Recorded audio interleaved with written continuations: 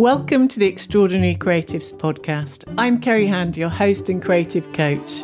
Join me each week as we delve into the journeys of creative trailblazers, aiming to inspire you to embrace your creativity and chart your own unique path. I'm introducing you this week to Christian Viveros-Fauné, a Chilean, New York-based writer, curator and former art dealer and art fair director, with a prolific writing career in renowned publications like Art in America, The New Yorker and Frieze. You'll discover how he approaches curating citywide biennials, selecting artists, and which artist friends in particular have informed his thinking over the years.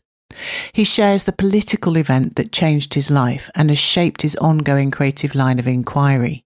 And stay tuned until the end to discover the article that skyrocketed to viral fame early in his career and the heartfelt apology he made to an artist years after writing a critical review of their work.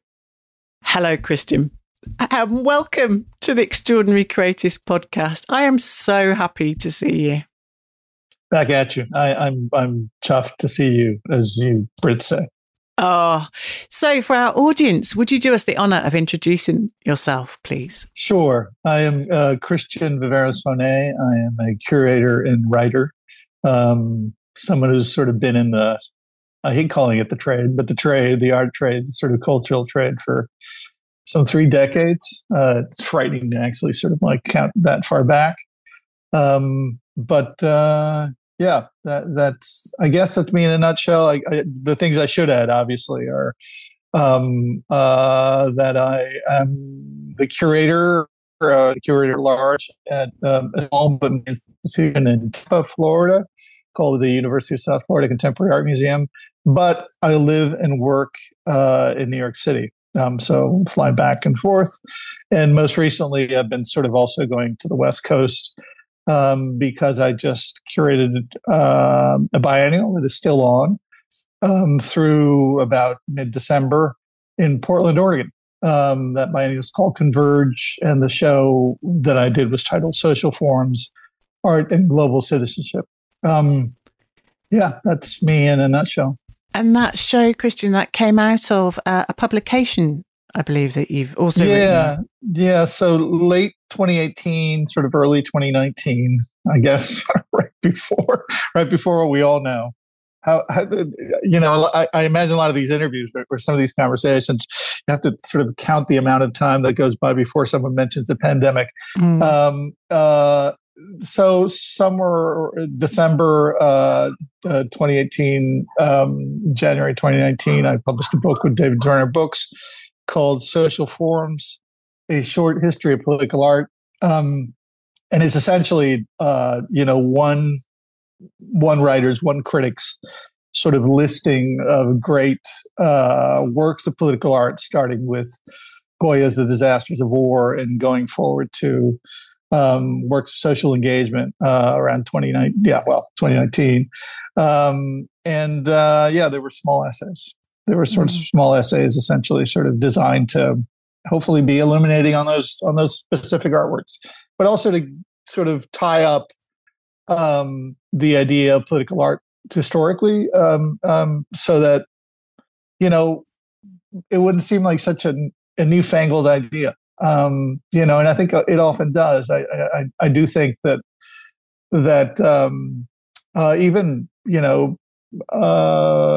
even folks who know art well, or fairly well, have a hard time dialing back past Warhol when they're talking about sort of ideas that are important, today that need addressing. An obvious sort of like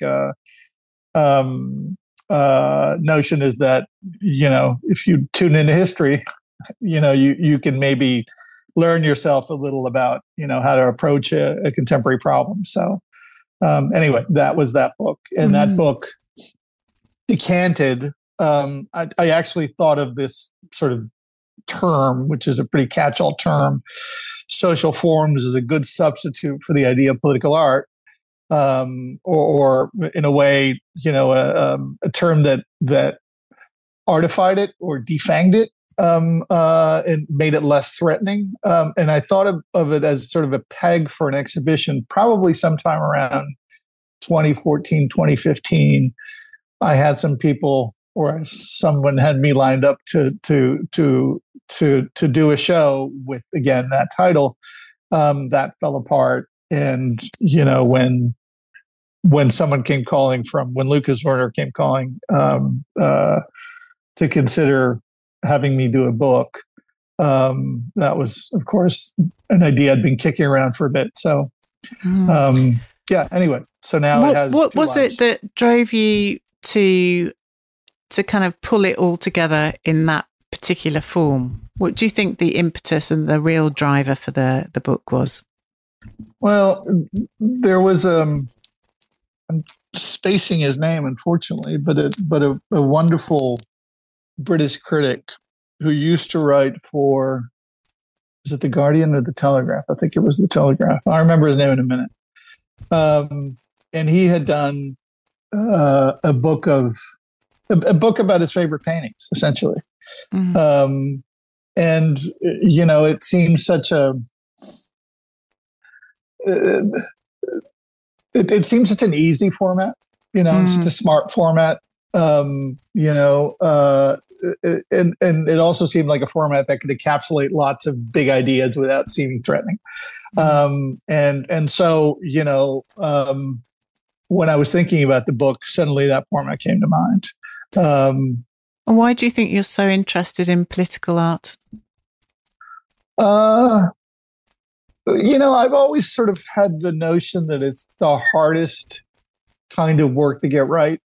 The demands are bigger, literally. There's at least a wider intended public for it. I just think it's the hardest art to do genuinely well. It spills over, interest for it, right? Meaning sort of spills out from the tradition, say, of painting or of sculpture, or of art or art history, into a larger sort of public realm. To genuinely sort of mean at its large, in its largest way, it has to sort of tune into other audiences and a sense of access that I think generally tends to escape even successful art, right? The art scene in galleries and sometimes the art scene in museums.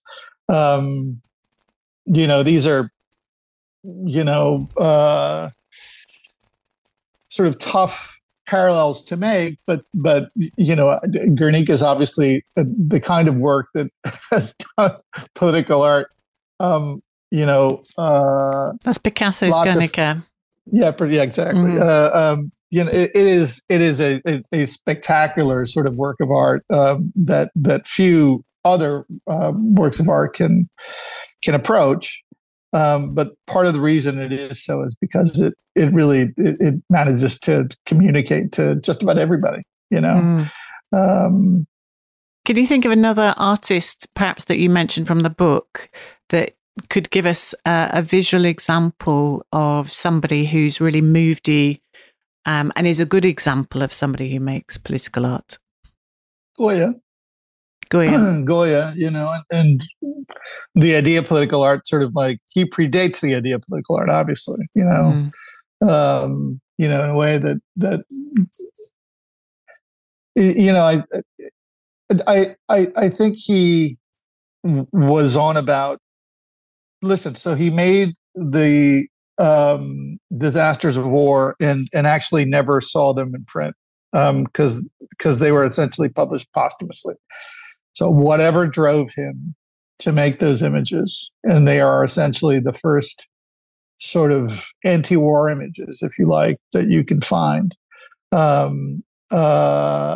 Whatever interior demons possessed him to get down stuff that he'd been hearing about, right? Because he didn't see any of these things. He wasn't in the trenches as a sort of war reporter, peering over or witnessing any of these killings. or again, these disasters of war, these massacres. But something drove him in hearing about this stuff in the same way that we are now hearing about the bombing of Gaza, to essentially, take the time to not just record them. They're not drawings. I mean, they're etchings. There's a significant sort of process that goes into making those plates. Again, to not have those things actually sort of published in his lifetime, the pull to get that down, the notion of what might survive him, in terms of those observations and those visions. I think, on the one hand, it's a real mystery. On the other, the man clearly thought that this was an important set of images, an important way of thinking visually about what the Burns line, man's and humanity to man, and that it deserved a place, at least in his imagination. I am sure he hoped in the imagination of others. I mean, I'm sure he had no clue that it would basically have the life that it did. It could have perfectly well have been put in a set of drawers and never seen again. Mm-hmm. So in a more, taking us up to a more contemporary moment, is there an artist that you think is doing something as critical of our time? I think there's a lot of people making really important work. There's a lot of terrible work out there, but that's per usual, right? But I do think, folks are attempting to grapple with, the events of the day, and the events of the day are, critical, urgent, pressing. I think it was Joe Biden's line, which I think he stole from or cribbed from the UN Secretary General Guterres, this notion of there being a cascade of crises, and that's essentially kind of where we are right this minute. I do think artists are more in tune with the events of the day, because they're more pressing again than they were, certainly before COVID, certainly before George Floyd's murder. Your specific question, I don't know why, but I'm winding back to work that was made before COVID. David Hammons is a place that is an artist that I go back to quite a bit, because he's made a number of works that, like, I think Goya and like Guernica, like the Disasters of War and like Picasso's Guernica, tend to prefigure, there's a work of his that's called In the Hood, which, I'm not sure how many folks in Britain will be aware of it, but many are in the States, and increasingly so after George Floyd. And it's just a simple hoodie, right? It's this thing basically sort of stretched and, put high in a wall. And, it has echoes of a Christian crucifix because of its placement. And, also, I don't know, the flaying of Marcius, maybe. But it's such a simple sort of metonymic gesture. It holds lots of meaning in just this, seemingly sort of easy turnabout of just a familiar object.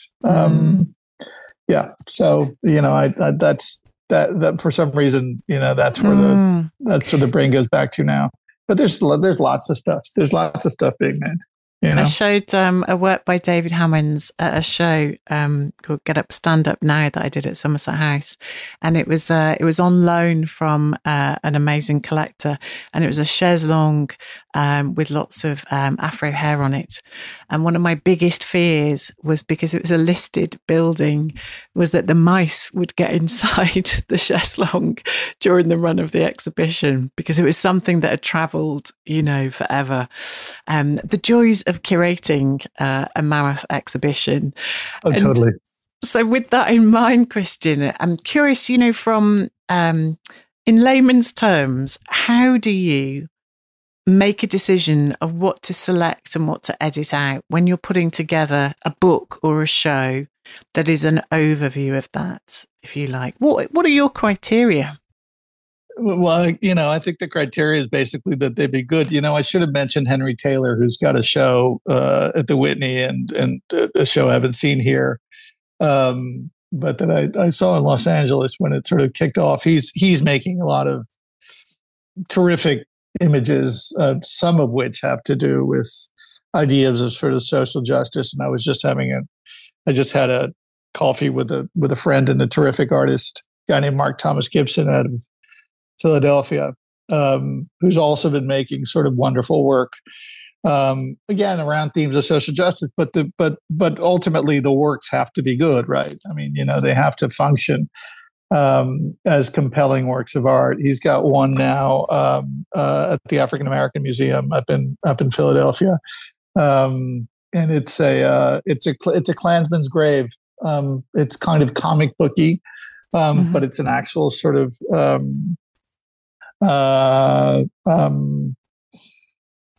sculpture, sort of drastically lit. It feels like a piece of.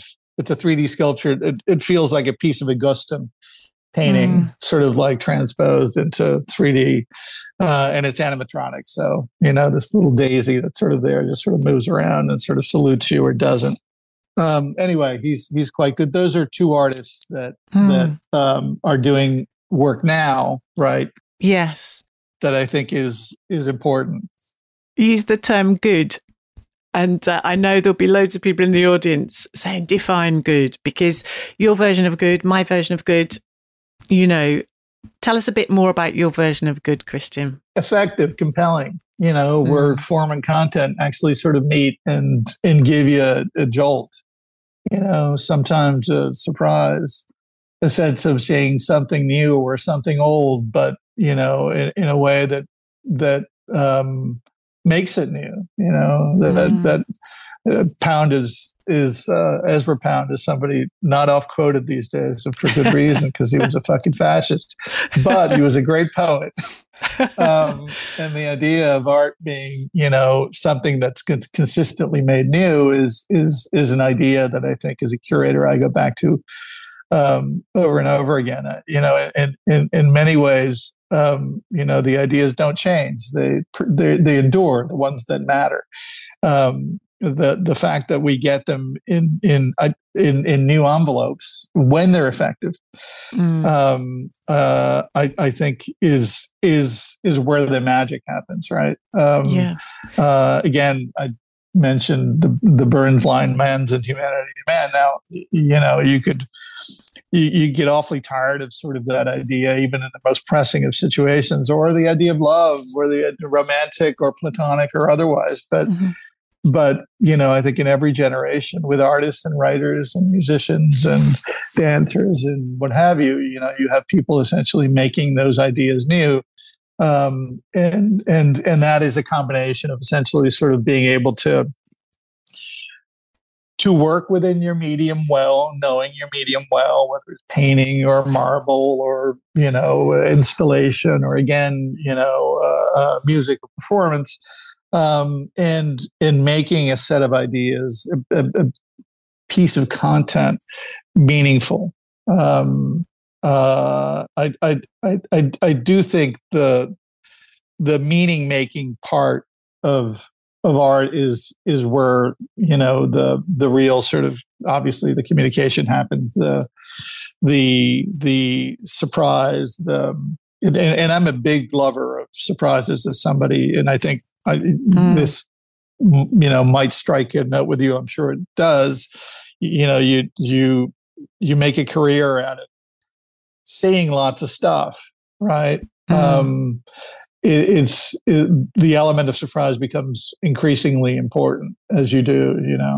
Yes. With that in mind, for the non-curators out there, or indeed writers or editors, from this perspective, at this ripe old age that we're at, Christian, how do you start making a show? Could you talk us through your particular process of how do you start working on a biennial? What's the process for you? Yeah, I got to tell you, I think it really changes, and I managed to almost sort of squirm out of the question because you restated it.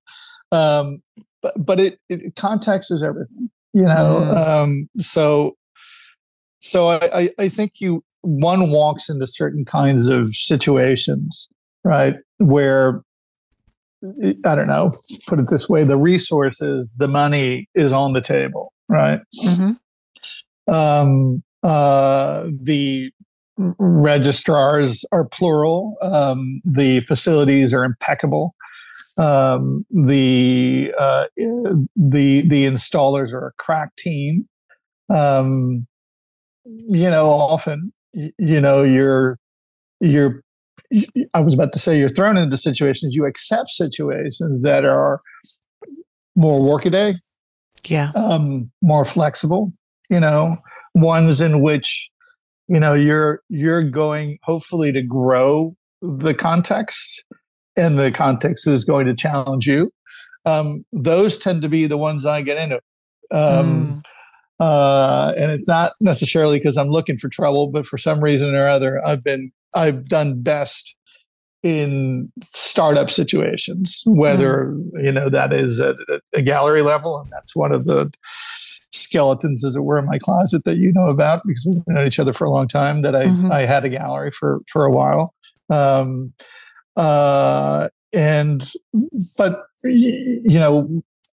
whether in that situation or when you're talking about being in an institution or a museum or in another kind of institution that is a foundation that runs a biennial. So,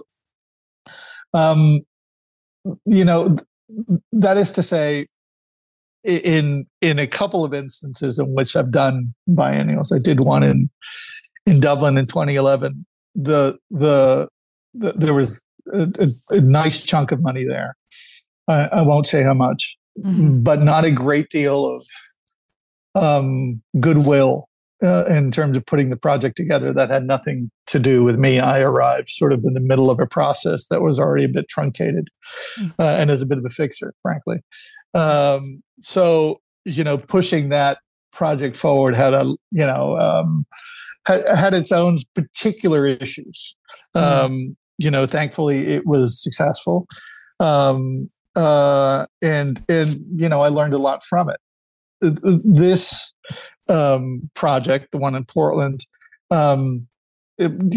also had its share of issues. Not goodwill was not one of them. There was an excess of goodwill, and that was, in I think in significant ways our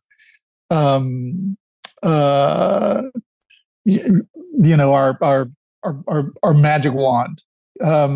But there was a significant amount of extra fundraising that we had to do, and to do that, we had to do, as it were, sort of the song and dance and make people believe in something. And by people, I mean the people in Portland, funders, the city, artists. Portland is undergoing Portland came back from COVID badly. And there's a massive homeless problem that in the context of the city, looks worse. It looks worse in a city of 650,000 people than it does in a city of 9 million. So add to that the liberalization of drug policy, and in many ways, Portland's sort of the Amsterdam of drugs in the States, and the fentanyl crisis. And, it's rough going, and the downtown is empty still. And so that's the context in which we were doing this show. And when I say doing the show, I mean sort of soup to nuts, right? Now, I think the part you're asking me is, how does what I'm giving you the back end of stuff, what happens sort of behind the curtains, which, yes. Part of what I'm trying to say is that it's as important as the stuff that happens in front of the curtain. Yes, right? Indeed. You talked about the thing that you had to make them believe. Yes. What was that, Christian?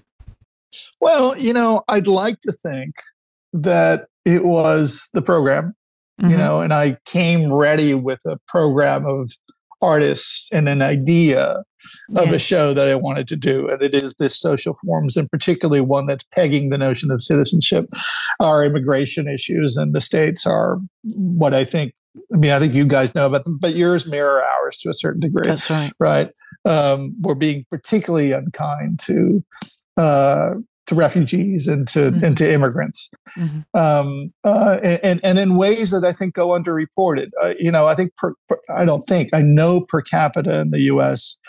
we bring in far less refugees than other developed countries. There's a listing that just came out. We are 55th. Yet the notion that America, is this model immigrant democracy is still out there. It still sort of occupies a significant part of everybody's sort of brain space, and it's increasingly false, right? It's increasingly false. So the idea of citizenship really sort of I think landed there, at least for me conceptually, in putting the show together and in the selection of the artists. So I explained the stuff that sort of happened in the back, or at least some of it. The stuff that is happening in the front of the curtain, right, on stage, the actual exhibitions, the selection of the work, happens in response to a number of factors. One, the themes of the show, right? Other factors, basic factors are, you need to have some significant representation from artists. I hasten to I don't want to say local. I don't like that term. No one is local anymore. Everyone is fundamentally global, and if for no other reason because of this effing thing. Yes, the phone and Instagram and social media. It at least gives the illusion of globalism, but and of connection. You mean people that are based in the city that you're doing the show? Yes, you mean us? Or in the area, in the Pacific Northwest, or in the West Coast, or thinking. People in the Northeast of the country tend to think about art running towards the West. There's a way in which people on the West Coast of the country tend to think about global art running towards the East. There is some of that to consider, right? Yeah. So you want to work with people that are going to be if you like, the customers of the biennial as well as the participants. Yes. Yeah. And you need a somewhat representative base for that. There's no quota system, but you need to be attentive to the challenges, the expectations, even if they're not expectations, that doesn't mean that you need to retrofit your ideas. Sure. You at least minimally need to be aware of them. If you're not going to fulfill an expectation, you need to have a reason why you're not doing that. Yeah. And I think that's important. So you sort of go out from the artists into, again, the community that is Portland or the Pacific Northwest, and then the West Coast, and obviously sort of the trade, by which I mean, people who know contemporary art, people who in reading a list of artists think they peg, what a show is about, the press, right? Yeah. So in this research, Christian, you're doing studio visits in real life as well as online? Yeah, you know what? I hate doing studio visits online. I do conversations online, meaning like, we have but in general, the studio visits happen in person. Mm-hmm. So, and are you taking counsel from artists to recommend other artists? Oh, sure, of course. Yeah. Always. So in your research, I'm thinking of you like this amazing chef. In fact, I'm going to call it a Cuban chef who is putting together this incredible kind of meze where we have a texture and everything's riffing off each other. So you start feeling excited, right? So you're following your own curiosity with this base premise. So you've got your base stock cube right in there. So that's going to be joining the flavor together, which is this kind of general premise of the show. And then you're putting in a little chili, you're putting in a little extra nuanced flavor. And then there's some special discoveries maybe that you hadn't anticipated. And so that research, pulling it together, how long would you give that period of time? It needs to be at least a year. I mean, I've done it with less time. Yes. But the part I would add to your lovely metaphor is that the context also sort of largely determines what goes into the meze or the stew. Yes. What do I mean by that? Well, I actually once, interesting that you selected a Cuban chef, partly because it's so hard to source material in Cuba, like as in food, you know. And I had the opportunity to travel to Cuba with a project that was food related during one of the biennials, and I went around with chefs. I mean, I was actually writing for the book, but because they didn't speak Spanish and I did, we traveled around and did a number. And I served as sort of the translator and something of a fixer. Point being, it was really hard for American chefs to find anything akin to what they needed, so they were constantly sort of inventing or reinventing. And the term actually in Cuba is, in general, about everything, is inventar. Cubans are constantly having to figure out how to fix the Volkswagen Bug. The belt is broken and you find a pair of pantyhose. Yeah. And that's what you fix it with.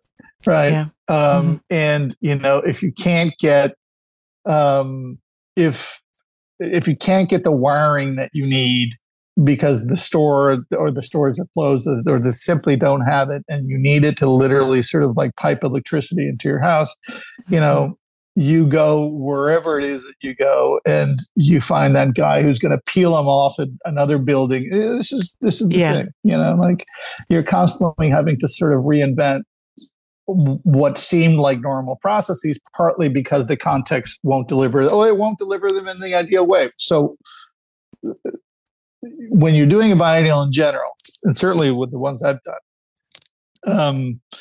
there's a scarcity, but even in Venice, if you think about it, there's a scarcity of like white cubes, right? Perfect sort of like environments for art. I think that's a blessing. But you like that. So I'm wondering, what is it about your Cuban heritage, do you think, that you bring to your curatorial or writing style, do you think? Well, I'm Chilean. Sorry. No, it's all right. But in terms of the, I don't know about the style, but maybe I don't, and I'm not going to remember who I'm not going to remember the source of the citation, but somebody once said that basically, made speaking of the language literally sort of like being versed in another culture, and the fact that you consistently have either complementary or conflicting ideas about culture because you're holding both of these things in your own person and your own mind consistently, gives you both a set of tools that other people don't have. That is, you have two ways of saying things or several ways of expressing, but also a given skepticism about the right way to do anything. Yeah. Because there's at least two ways to do it. Oh, I love that. Yeah.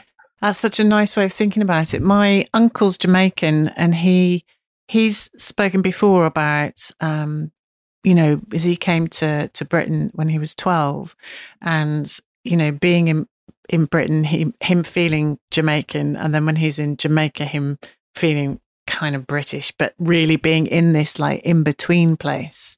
Yeah. But that in between is not always a loss, that sometimes it is, but there's also an opportunity in the in-betweenness. Totally. I mean, listen, this is the thing about sort of the almost, I don't want to get in trouble here. The selection, identity selection, right? Racial, ethnic, gender-wise. That can be a blessing, but it can also be a trap. Or at least I believe so. I've always thought that the fact of the possibility of having multiple identities is something that flexibilizes people to the degree that it creates empathy. Just again, that there are other ways of doing things, and I don't think this is a language question. It's a buy or try culturality sort of issue. If you can make your way in a francophone situation, you can make your way in a Spanish speaking situation or an English speaking situation, and in Germany, then you picked up not just the language, but the cultural habits, the good ones and the bad ones, and your understanding of the way people digest information, speak, throw phrases around, curse, increases, and I think there's great value to that. I was thinking about one of our previous guests, Libby Heaney, who is an artist who works with quantum computing, and she is excited and also aware of the challenges, but excited by the possibilities of thinking about how quantum helps us to think about fluidity and being entangled, and I think there is something in that. I was curious to speak to you about your curatorial and your writing style because of moving through these different cultural states and places, and being brought into context and having to almost like soak up and embed yourself in a very particular period of time, and to articulate something other than what you went in there thinking you were going to do. Honestly, I used to get asked this a lot, and a lot more when I was, I had a regular perch at the Village Voice or elsewhere. Mm-hmm. And for those of you who don't remember the Village Voice, well, actually, it's still around. It's just on the web, but it was, the first of the independent weeklies in the U.S. and just a storied sort of like life. And in many ways, it was the internet before the internet appeared, because. Mm-hmm. It wasn't just Andy Warhol, but a million people would basically sort of put in messages or ads in the back of the paper. And so that was the way everybody got jobs in downtown. It was the quintessence of like the downtown publication, right? Mm-hmm. But when I had that perch, I would often get asked, do you, among other questions, do you know what you're going to say when you basically go in to see a show? I mean, would I know the final product? Did I go in with a given opinion? And 99% of the time, the answer is no. You figure out by doing. Yeah. And honestly, I think my curatorial work, functions the same way. I had a draft of what I thought this show in Portland would be. is a different show, and in really good ways. I have to say, I'm quite proud of this show, among other things, because nothing blew up. That's a bonus. Don't let a curator tell you any different. Yeah. But when you're juggling lots of sort of constituencies, right? When you're doing an all-city show, in this case, we had 17 venues, right? Wow. 16 physical venues, and then one in the public realm. But you're counting in other teams, right? You're counting in both their cooperation and their buy-in. And when I say buy-in, that's an inelegant way to say, their generosity. Yes. And so part of what you try and set out, and this is again the stuff that happens behind the curtain, is a consistent messaging. That's not just messaging. I don't want to make a euphemism out of this, but you want to convince people that it's a team operation, that there's a stake in it for them as well as for you and the organization that you're representing and the artist. Right? That they're co-collaborating in something. Right. You want to, in the best scenario, both during and then after with the public, and in this case with the city and anybody else who comes. Yeah. You want a sense of ownership. Yeah. You want people to feel like, this represents me in some fashion. What's the biggest risk you had to take, Christian, in that process?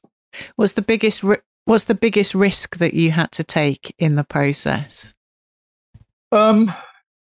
Belief again.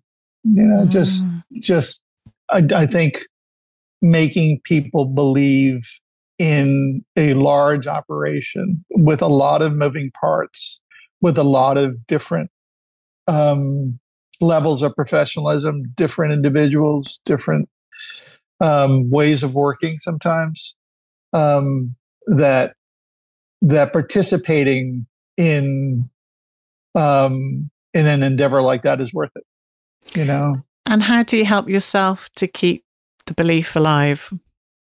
Stubbornness.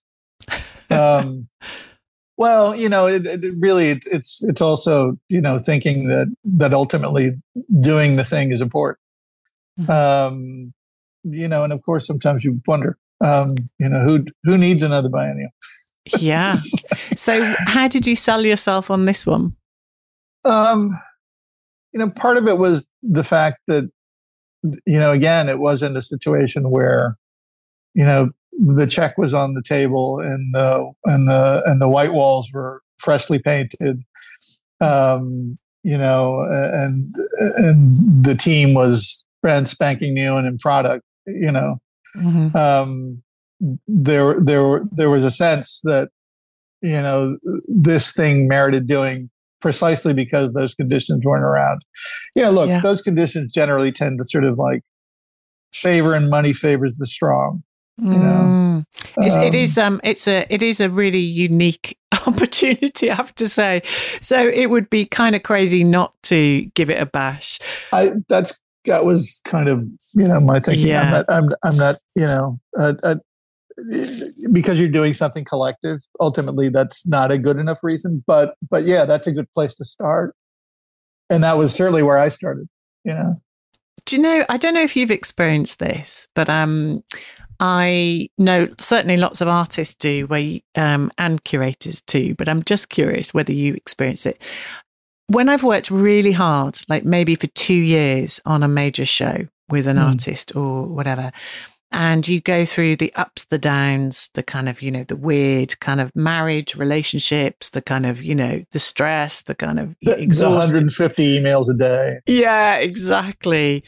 The kind of concern that it's not going to be as good as you'd hoped, all of those things. It's so nuanced, right? So it's an emotional roller coaster that you go through, and you're never quite sure if you're going to pull it off. Not really, i.e. you have a hunch and you've kind of got the determination and you've got the kind of the years behind you, but you're never quite sure if it's going to be as good as you want it to be. And because we're creative people, there's always a little bit left, isn't there, at the end, where there's always more that could have been done. There's always there's always something that you're like, damn, I wish we'd have had either this, that, or the other, or maybe the artist wished they could have had that, done this, that, the other. And so I'm curious, at the end of each of these mammoth projects that you do, what is that thing that, keeps you going? What is the thing that keeps driving you that is yet to be done? Well, maybe it's what you just mentioned, having not quite nailed it, having things fill, the cup,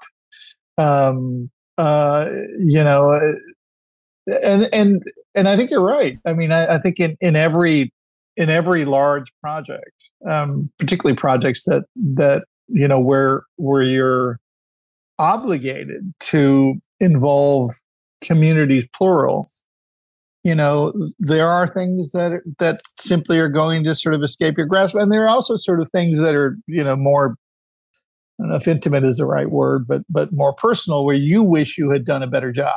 I think in this case there are a number of things I would have loved to have done. I would have loved to, for example, with or without the budget, have spent more time properly embedded in Portland so that my reading was better. I mean, I was going to say even better. I think it's good. Yeah, it could have been much better. Do you mean go deeper? Yeah. Among other things, I wish I'd gotten, my ass in front of the mayor before he sort of showed up and said, a number of very kind words at her opening, but they should have helped us more. They should have, and it's not on them if we're not in front of them, sort of demanding it. Some of these are time issues. Some of them are resource issues. Some of them are priorities that weren't sort of nailed, sort of first time around. But again, these are, I think, in every project, as you were saying. Yeah. It's the kind of thing that happens. There are, it's a shortfall, and it's normal. It's fine. It doesn't keep me up at night, but no, I get that. But it's the kind of thing that informs the next project, That's right. Yeah. What was the nicest surprise from the biennial? The fact that it came off. You know what the nicest surprise is? Is that particularly sort of during opening week, and with the press, when we were kicking the thing off 2 or 3 weeks before, and then up to the opening, just the sense that people really tuned in. People wanted something like this. I'm going to put it in a nutshell that I heard from folks in a TV interview, and somebody else mentioned it to me. They wanted good news. They wanted something to feel positive about. It's as basic as that, and a lot of the work wasn't about positivity. Yeah, that's what I was going to say. So, but it was about having art in their city, art in their, all over the city, and free, and for them to think of Portland as the kind of place that could be a hub, or that, hopefully is a hub now that this kind of thing happens. Again, it hadn't happened since COVID, and I think people tend to forget about things when they don't sort of like happen for 3 years, right? Yeah. Where do you think your personal drive comes from, Christian? I'm not sure I have a ready answer for that. I think I know where my interest in what I'm doing comes from, and that goes way back. But, my personal drive, I don't know. Just I'm good at a small number of things. Um, I'm good at writing. I'm good at being an interlocutor about, or a messenger or a translator for art, for contemporary art in particular. It turns out I'm fairly good at putting complicated things together, or at least convincing people who are better equipped than I am to help me put them together. Um, uh, I, I, I think possibly because those are a very few things. It's occurred to me somewhere along the line that I had better push them as far as I possibly can, and do as much as I can with them. One, because doing so makes me happy and it gives me a sense of meaning, personally. But also because I've had the good fortune of having those same moments mean stuff to other people, right? And that, and I find that very rewarding. Everyone likes to be liked.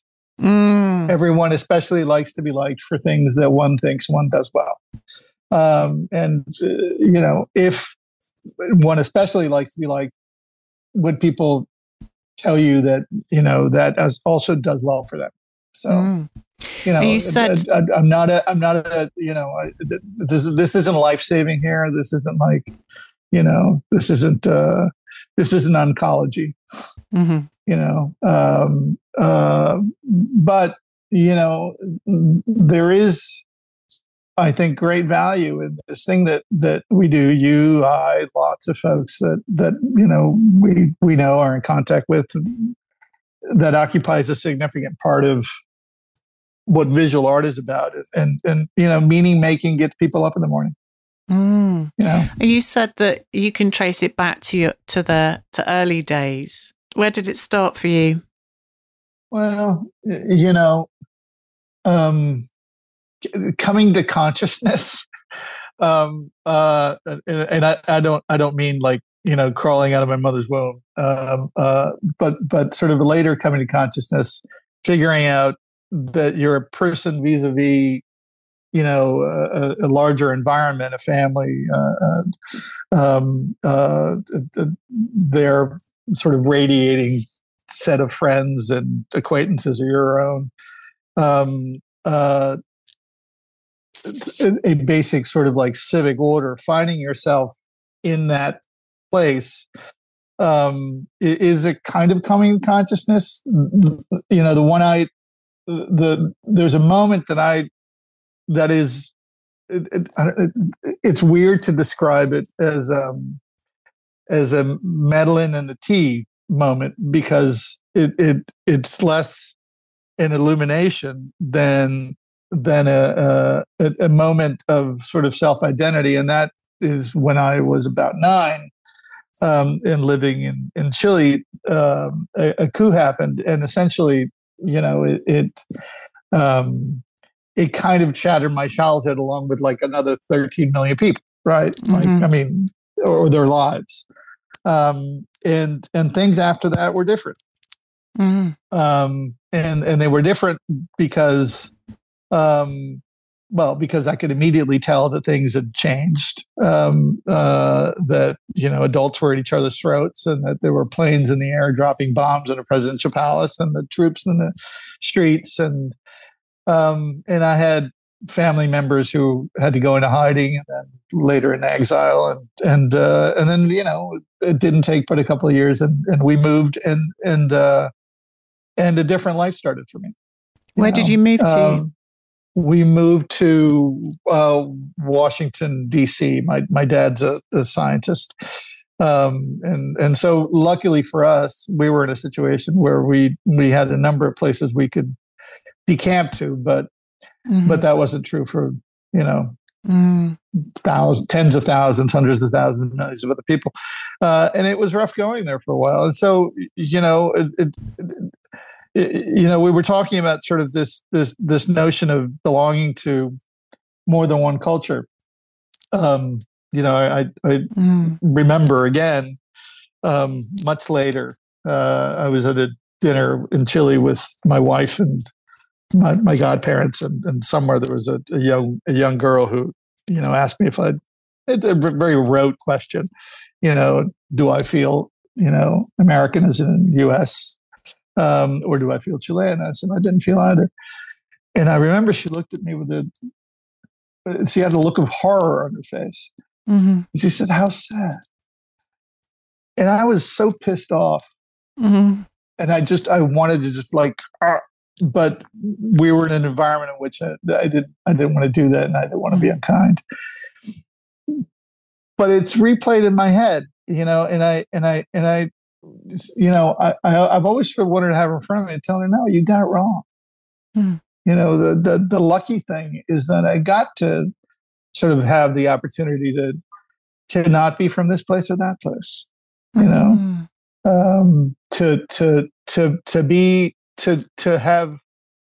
have this surety that belonging to something larger than those two notions of nationhood, or culture, or class makeup, was a very important thing. Yeah.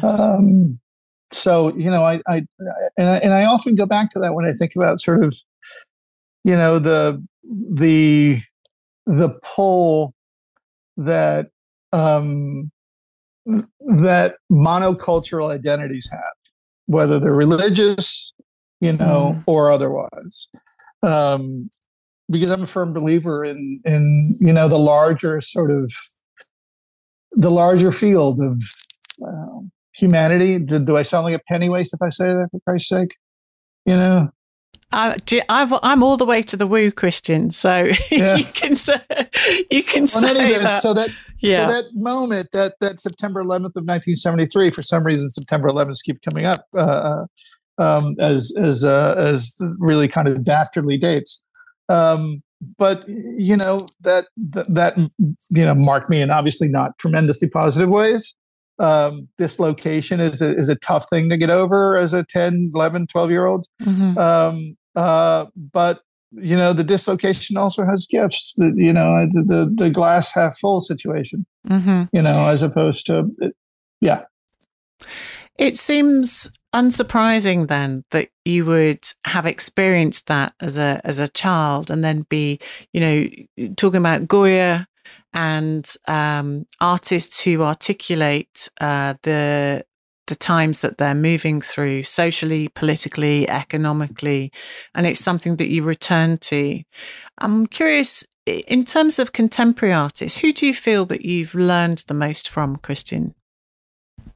In terms of contemporary artists, I have a very sort of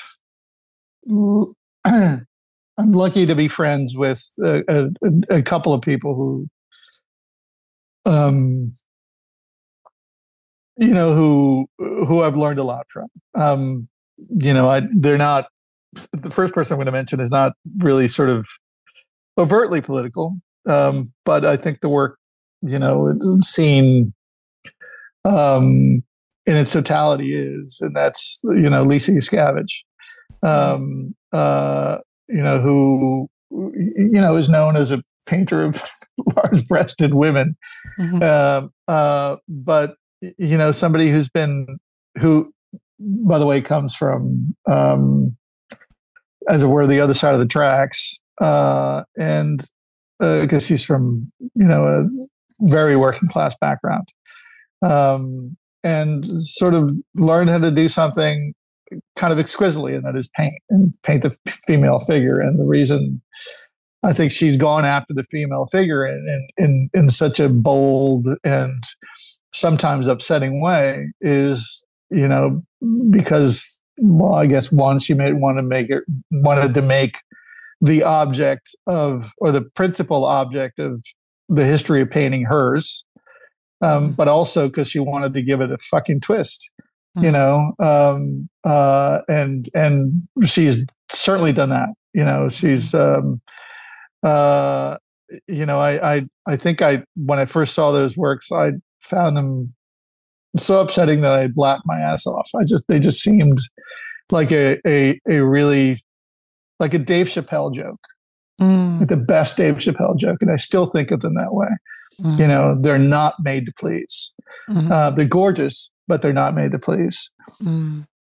Somebody else who I think people will find it bizarre that I put these two people in the same same sentences. But I'm lucky to call Richard Moss a friend. He's somebody I worked with on a couple of occasions. We met in Ireland actually, and he was just about to represent Ireland in Venice. I really think he should have, won a proper award in Venice for that pavilion. But he's somebody who actually, like Yuskavage, aestheticizes often brutal landscapes, sometimes brutal situations. Right? He did that when he photographed, the war in the Congo, in Eastern Congo. He just did that with basically the ongoing ecocide in the Amazon. And that was work that was seen in London. I think it was September of last year. At 180 Strand, the Serpentine did a project together with them. He tricks out contemporary photography in such a way as to make images that we see so much that we take for granted spectacular. And that spectacularity basically sort of like switches, it flips an on switch in consciousness, I think, so that people actually take notice, and then forces them to do a reread. So I think both those artists do that. There are so many others, and I feel terrible about not being able to. I know, it's like asking you what's your favorite band. I guess. Yeah, exactly.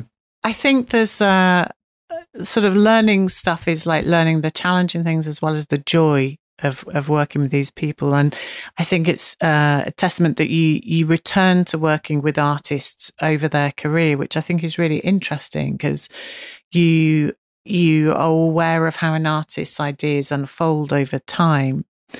And I'm sort of thinking about you as a fledgling curator and critic and kind of where you are now.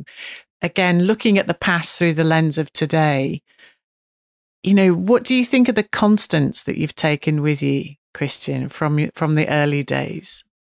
Well, I'm glad you see it as a constant because you've known me for a long time. I think I've wanted to continue to work in this field because there are challenges, because I think the meaning making within it holds special power. I think the first instance of my walking into an artist studio back when I was before I had really sort of properly encountered the visual arts, I had some vague idea of what it was. I'd been to museums, sure. I'd been to galleries, okay. I maybe had picked up a book or two. I was living in Barcelona. I was in my early 20s. And among other reasons, I because I realized that artists were far more gregarious than writers. Writers are fucking boring. They're complete shut-ins. Noted. Exactly. I fell into their company and then began doing projects, magazines, this, that, and the other. And then I walked into a bona fide artist's studio, somebody who was working and living off his work. And I just remember kind of being floored by the idea that you could make meaning. I was a literary guy, that you could make meaning essentially by, dirtying a piece of cardboard or a piece of cloth. And that thing which I later, in reading someone like Pierre Bonnefoy, who's a French theorist who talks about figural thought. I sort of kenned on the idea that right, there is this way that things visually mean that basically, again, overspills the cup of linguistic meaning. I mean, I think a lot of structuralists, might debate the point, but I think it does. There's an extra set of there's a superpower there that I think is missing in literary language. I mean, literary language is its own thing, and I'm all for it, obviously. But my interest has remained in this notion of figural thought and the way, again, meaning sort of spills over in tongue, right? There are ways that we look at for example, we were talking about the David Hammond's sculpture that in the hood, that hoodie, right? There are ways it means. I think the date for that piece was 1997, the original date, after the death of a young guy named Trayvon Martin, who was basically sort of shot in Florida, basically for wearing a hoodie. And I seem to remember the kid was 14 or 15, just a baby, just a kid, just an awful exercise. And then there was an exercise or a terrible travesty of jurisprudence, wherein the guy who shot him was acquitted. It meant something different in 1997. It meant one thing in 1997, something different after the Trayvon Martin thing happened in the early 2000s, and certainly something completely different now after George Floyd. In the spilling over of those things, in the spilling over of meaning, I think great works manage to sort of speak to different times and not get pegged by, again, if we're talking about Guernica, the Spanish Civil War. There are works out there. I think there are works being made today that do that. That prefigure yes, moments. Comings to consciousness.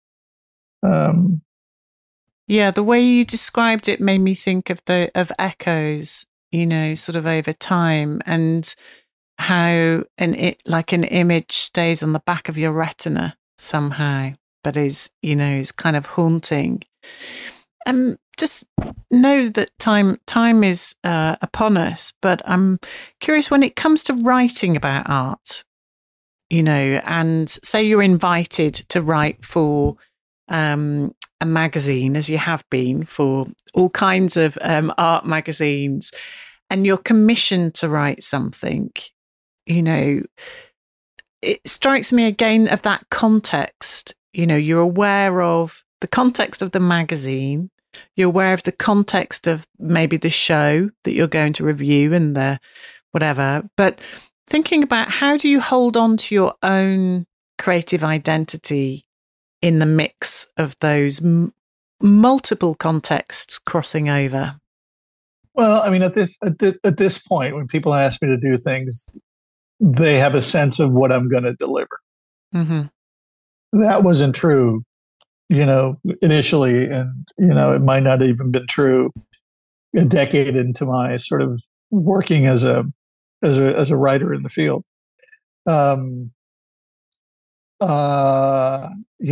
Early on, I needed those contexts to figure out, who I was on the page, right? Again, after some 3 decades of work, folks who ask me, for the most part, know what I'm going to deliver. Could you describe does what that, you think?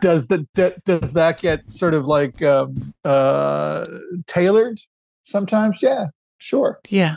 There are contexts that demand, the more political Viveros-Fauné than others. There are contexts that require me to sort of hew more to the work, to that particular painting. Have you had an instance, Christian, where what you've written has caused a bit of a furor? Yes, I have. And how does that feel? Well, it can feel good and it can feel bad. So, one of the first, I'd like to think it was one of the first viral pieces of art criticism. But it was no, I won't remember the year, but it was. I think it was when Hearst. Yeah, it was when Hearst did all the spot paintings. Mm-hmm. Pardon me, when Hearst did all the spot painting shows globally. Yeah. It was fairly early in sort of the life of the active internet. Um, where you weren't hearing sort of the dial-up tone from AOL.com anymore. And anyway, so I wrote his obituary in response to those shows, and I wrote it remembering a line from Brendan Behan, the famous boozy Irish poet, who had said, all press is good press except your own obituary. And I wrote that thing in a weekly. It was in the Village Voice, and it got picked up everywhere. Like the Corriere de la Sera ran it, the La República in Mexico City ran it, La Tercera in Chile ran it, as if it was news, which was a riot. And then they had to sort of do corrections. A Japanese paper, so that was tremendously satisfying. There was another time I did a takedown of a curator who was at MoMA and is no longer at MoMA. And he'd done a couple of things that had made me particularly angry. One was having left Tanya Bruguera in the lurch in Havana when she was first arrested, and then and basically made a comunicado. Mm-hmm. And that sometimes, and this is something I think your listeners don't necessarily know, writers, even writers who have some pull within their institutions and outside of it, don't always get to title their pieces. Huh. So the editors do. And so the editor in this instance decided to title the article. He used part of my title and then called for the resignation of this curator. Woo. Which I had not done. Spicy indeed. It was sort of, again, context is everything. Was if the Damien Hirst article was at the beginning of sort of like what we might now call sort of the very active internet, this was at the beginning of clickbait. Yeah. And that was one of the rationales, and it went everywhere. It's fucking spread like wildfire. And when you call for somebody's resignation, of course, you've got a number of people who support X person, and I'll say Klaus Biesenbach, because at this point it's all over the fucking internet. Why am I bothering to actually even sort of hide it? And a lot of people sort of like, he had a lot of people who supported him, obviously, otherwise he wouldn't have been in that. He wouldn't have had that perch moment.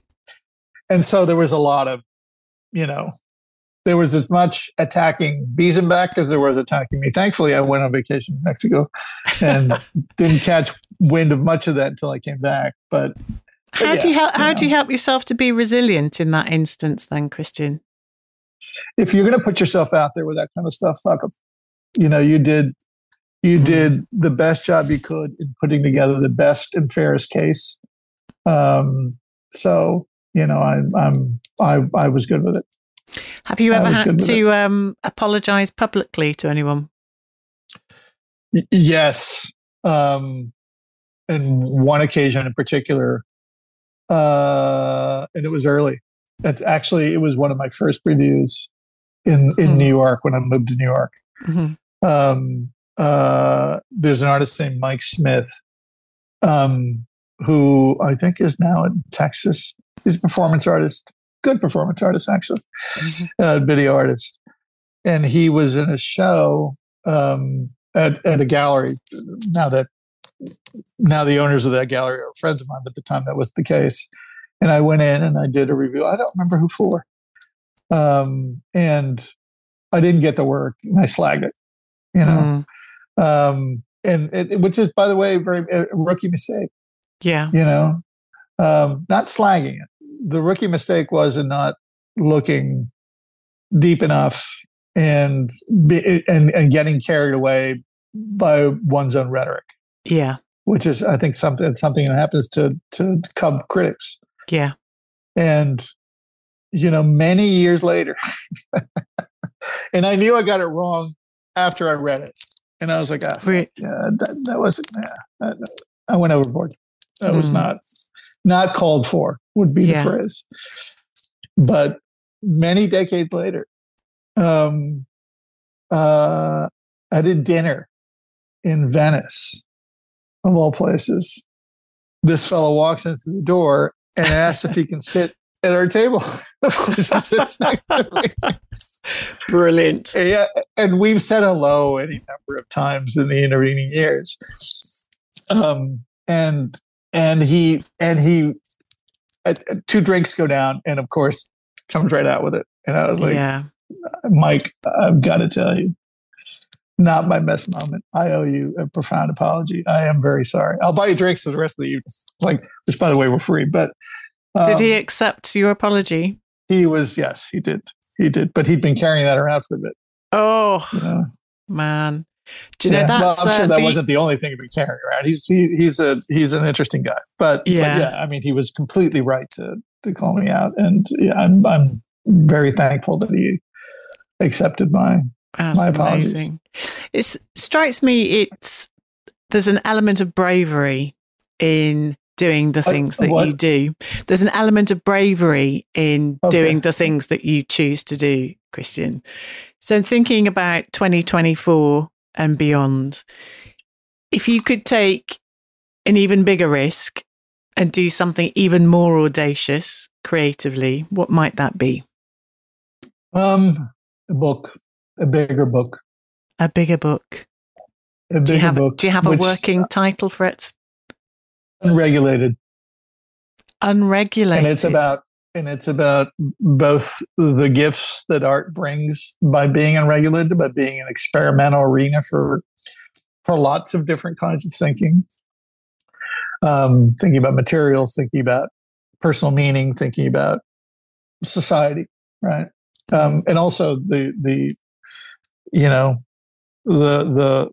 negative aspects of a lack of sort of regulation, some of which we know about, yes, stuff that happens in the market, money laundering, certain kinds of crime, those are very broad brush. It's a very broad brush description. I've been talking about it with a couple of people and an agent, but I need to finish putting the present project to bed, which I'm still sort of ongoing. I'm leaving tomorrow for Portland for a set of talks, and before I can get to it. But that's what I would really like to do. I would really like to do that and do it well. But we'll see. It sounds brilliant. Listen, before we go, I just want to remind you and your listeners of something, and I think this will be of interest to them, and that is that. And we've known each other a long time. We've both said that a couple of times in this conversation. But there was a moment, I don't remember when it was. It must have been in the early 2000s when I was transitioning between one thing and another. And I had an amazing conversation with you. And I don't know if you remember it, but I remember it very well. And, you really sort of helped. If I was feeling low, and I was, you helped me pick me up. And so it's not a surprise to me that you're doing what you're doing. And for all your listeners, absolutely listen to this lady. Oh, thank you, Christian. It means so much to me. And your support honestly means everything. So thank you. And I think what you've shared, which I'm touched that it relates to me, but I think it is really important, actually, whether it's in the arts or broader society. You never do know when you touch somebody in their hour of need. And actually those small moments that maybe you don't remember, but somebody else does, it can make an enormous difference. And I think judging from what you do and the contribution that you want to make, and certainly what we want to encourage all creatives and others listening to this podcast, is that actually it's the intention and the effort and the willingness to be wrong but the willingness to show up and just to push the edges of things, to see what's possible, and to hope that it lands with somebody, hope that it connects with somebody in some shape or form. And, you know, for all those mavericks of people like me and like you, Christian, that like the world to be irregular shaped with all of the difference in between, I would just say thank you so much, Christian, for doing what you do. Keep doing it, please, and keep being prepared to put yourself in the midst of all those new, strange contexts to help us to see the world slightly differently. Thank you. Thank you. And thank you for this conversation. It's been wonderful.